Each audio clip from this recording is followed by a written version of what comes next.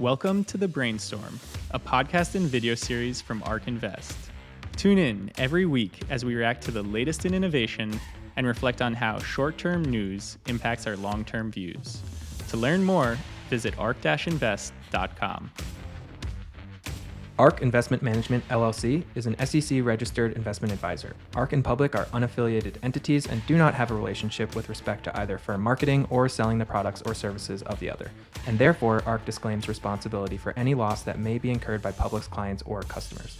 The information provided in this show is for informational purposes only and should not be used as the basis for any investment decision and is subject to change without notice. It does not constitute either explicitly or implicitly any provision of services or products by ARK, and investors should determine for themselves whether a particular investment management service is suitable for their investment needs. All statements made regarding companies or securities are strictly beliefs and points of view held by ARK and/or show guests and are not endorsements by ARK of any company or security or recommendations by ARK to buy, sell, or hold any security. Historical results are not indications of future results. Certain of the statements contained in the show may be statements of future expectations and other forward-looking statements that are based on ARK's current views and assumptions and involve known and unknown risks and uncertainties that could cause actual results, performance, or events to differ materially from those expressed or implied in such statements.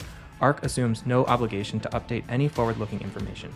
ARK and its clients, as well as its related persons, may, but do not necessarily, have financial interests in securities or issuers that are discussed. Certain information was obtained from sources that ARK believes to be reliable. However, ARK does not guarantee the accuracy or completeness of any information obtained from any third party. Welcome to episode 20 of the Brainstorm. Episode 20. We're in the studio. Sam, how you doing? Good. Nice to see you in person. It's been a while. It's been a while. Today we're talking about Tesla and Bitcoin. Topics that everyone loves. Yep. But people love Tesla a little bit less. Let's just kind of go into their earnings call they had this past week. Musk's tone definitely a bit more downtrodden than people are used to. And a lot of the discussion here was around Cybertruck and ramping it. And, you know, people were just expecting, I think, Tesla to come out and say, you know, this is going to be great. It's super simple to manufacture. And, you know, margins are going to be terrific out of the gate. You know, they did reiterate there's tons of demand for it. But I don't think people should be surprised that production is hard. It's always been hard. The Model X, somewhat infamous for how complicated it was, they learned their lesson. But then, you know, the Model 3, much simpler, still went through production hell, as Elon has said, to get it out there. And now you've got a unique vehicle, the Cybertruck. It looks very different. It's got novel elements that I don't think even I don't think people know what all of the, quote, bells and whistles that they're including in it. And so, you know, would it be great if they could flip a switch and start producing it like crazy? I think that would be amazing, but that's not how the world works. So I think, you know, it is understandable that it is going to take some time here. And then the other piece of it that I think we spoke about, maybe it's like 2 or 3 weeks ago now. And this was, you know, Musk was, I would say, even somewhat emotional about this, is the increase in interest rates, making it extremely difficult for individuals to afford cars. And you called this out. I made a chart. And then what'd you say? I said, show us the total cost of ownership on a monthly basis with the interest rate environment being what it is. Exactly. So you have interest rates that have skyrocketed. And actually, Tesla's price decreases have made it such that to the end consumer, the price has almost not changed. So the fact that Tesla can do this is pretty remarkable. And it is important because it is true, you know, for vehicles, there is a very high price elasticity of demand. I don't know. We got some cameras here. I don't know which one I'm looking at when I'm doing this, but you can, in our big ideas deck, you can see there's a percent of revenue of the auto market on the y-axis, and on the x-axis is sticker price of the car. And it's you can see the type of curve. So if you go from 45,000 down to 20,000, you're jumping from, I don't know, maybe a third of addressable revenue to something like 80 to 90%. And so these monthly costs play a big factor here. I want to circle back to the Cybertruck because I have two questions for you. One is a clarifying question.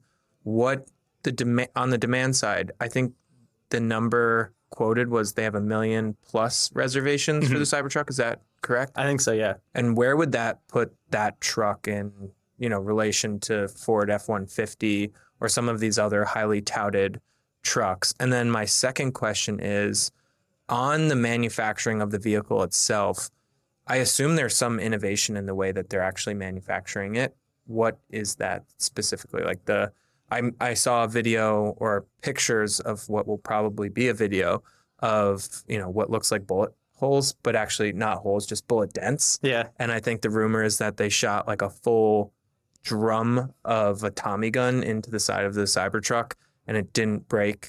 So I'm assuming there's some innovation because not every car, or probably no car out there on the market for public use can do that. So those are my two questions. Yeah. So on the annual sales side, I think for the F series, I just pulled it up here. I think it's like 650,000 annual units.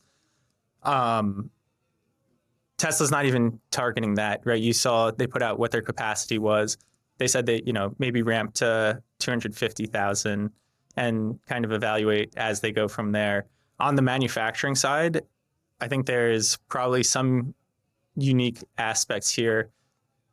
I mean, it's almost entirely flat surfaces, right. So a lot of potential stamping or variation in that. I think the other thing people are looking at is Tesla rolled out the wraps for the 3 and the Y and saying, maybe there's some type of automated way to do that easier with flat surfaces. And I think you can definitely expect Tesla to keep improving the production line, right? And that goes back to Tesla, building the machine that builds the machine. Yeah. And their next generation vehicle, going further with verticalization, allowing them to change the way that the whole production line runs. So Cybertruck, likely an incremental step here in improvement, and we'll probably see continued improvement on the production side. And do you know the cost? Have they disclosed? I know there was a previous figure given. That's what everyone signed up on the reservations for. Are they locked? Are you locked in?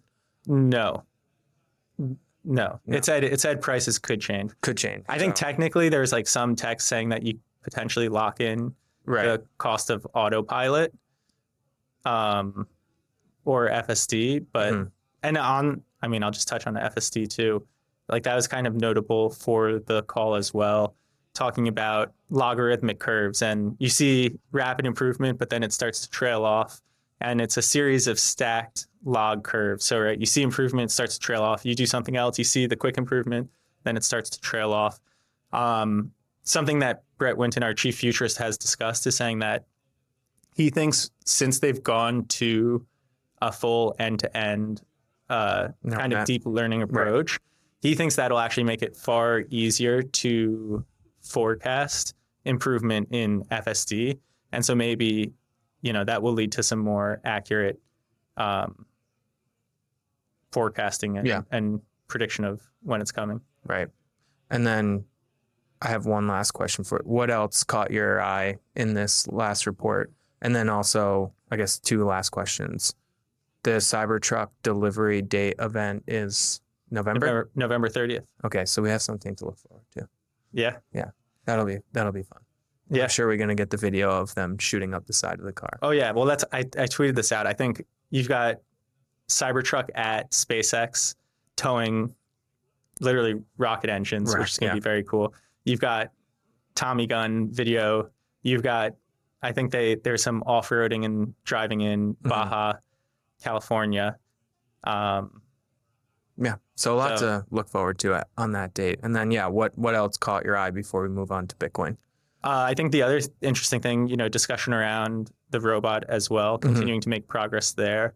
And the fact that Tesla's solving AI in a movable object. Yeah. And that crosses beyond just autonomous vehicles. Gotcha. And I think that's an interesting thing to think about. Yeah. And then for those of you that may ask in the comments, where is Tasha? We wanted to bring her in, but our producer, Michael, this room's only set up for 2. So we had to wing it. And luckily we have Sam here who also helps cover Tesla. But, hopefully we'll get Tasha back on to talk about some of this innovation and what Tesla's doing maybe next week or the week after. I think we got to call out Michael for. Yeah, he's popping his head out of the other room. Yeah, he's very mad at this, but it's okay. This is the truth. And then maybe, Nick, what happened with Bitcoin last week? There was a lot of excitement. Yeah, I think it is becoming clear that Bitcoin is potentially becoming more favorable with institutions. And I think you get a sense of that in this, recent news. And it was specifically around Larry Fink, who is the CEO of BlackRock. And he is talking about Bitcoin, and he used the actual phrase, this recent rally in Bitcoin to him indicates a flight to quality. And so his view of this recent rally in Bitcoin has been that, institutions, retail are looking at Bitcoin as a quality asset. He is a bit late to this party because I think if you look at ARK's research, the great research that Yassine and the crypto team have been doing for many years, that has always been our viewpoint that, when you look at Bitcoin within the crypto space and even broader, when you compare Bitcoin to other assets out there as a store of value and some of its other properties, we have always viewed it as a quality asset that investors should view as such.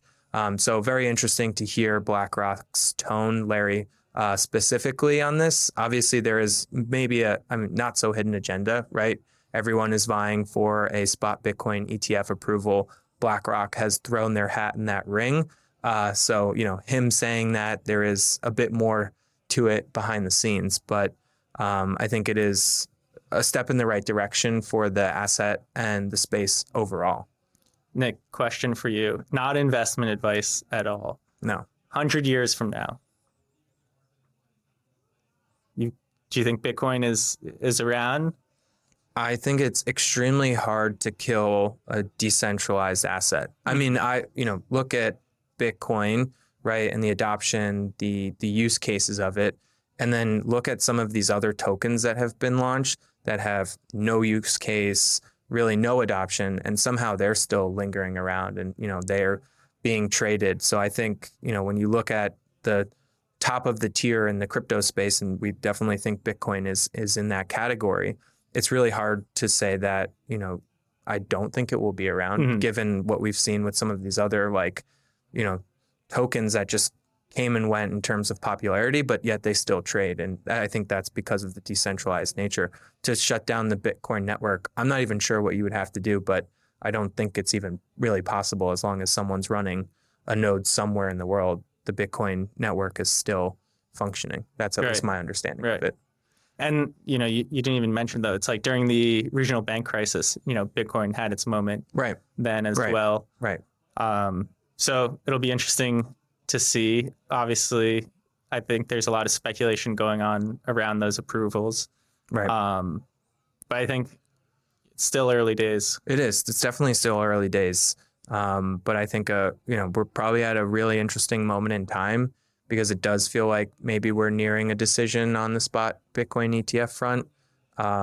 And, hearing some of these very well-known individuals in the financial space coming out and heralding this asset, whereas, rewind the clock a few years ago, that was absolutely not the case.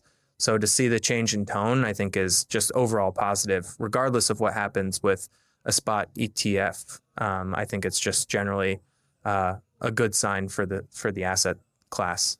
Definitely. And from a number of people I've heard, right? Originally, institutions said, no, don't do this. Now they're saying, maybe there's something to this. Here's it's like go 5 years ahead, and it's like, they're going to be selling it potentially. Yeah, we don't know. We don't. But we're obviously speculating here, and just reading the tea leaves, which I think is what you have to do in a situation like this, where a lot of it is hearsay until a decision is made. No one has that information, nor should they. Yeah. So. Yeah.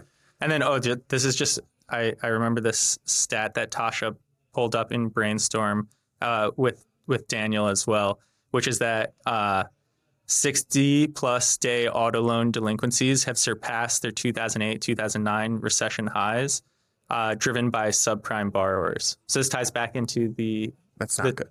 Right. So this is definitely not good. You can see Musk was burnt, or he has that memory of 08, 09 seared into his mind from, trying to not go bankrupt through then. The auto market seems, not just the auto market. It seems as though interest rates are going to continue to push and something could break out there. So, yeah. So you're not saying it's potentially the auto market, but yeah, look at the data. But who knows? But you can understand, his visceral reaction to it. And then, this is all these things just coming to me at the end. So many people were concerned with Tesla. Tesla's the low cost provider in vehicles, and they're leading the way with growth and electric vehicles. And if people are concerned about Tesla, which I think is misplaced, maybe their short-term concern just as they ramp and macro factors here, the real spotlight should be shown on traditional automakers. Yeah. I think there's going to be some damage done, but we'll find out. Well, right. I think if you look at the balance sheet of Tesla, right, they have what, $26 billion in cash. Very little debt, which I don't think you can say about the other major automakers. Yep. So it'll be interesting. Yeah. Good to be in the studio with you. Another handshake. Come on. Yeah. Shake it out. There you go. Thank you everyone for listening, and we'll see you next week for episode 21. 21. That's our show. In person. Live.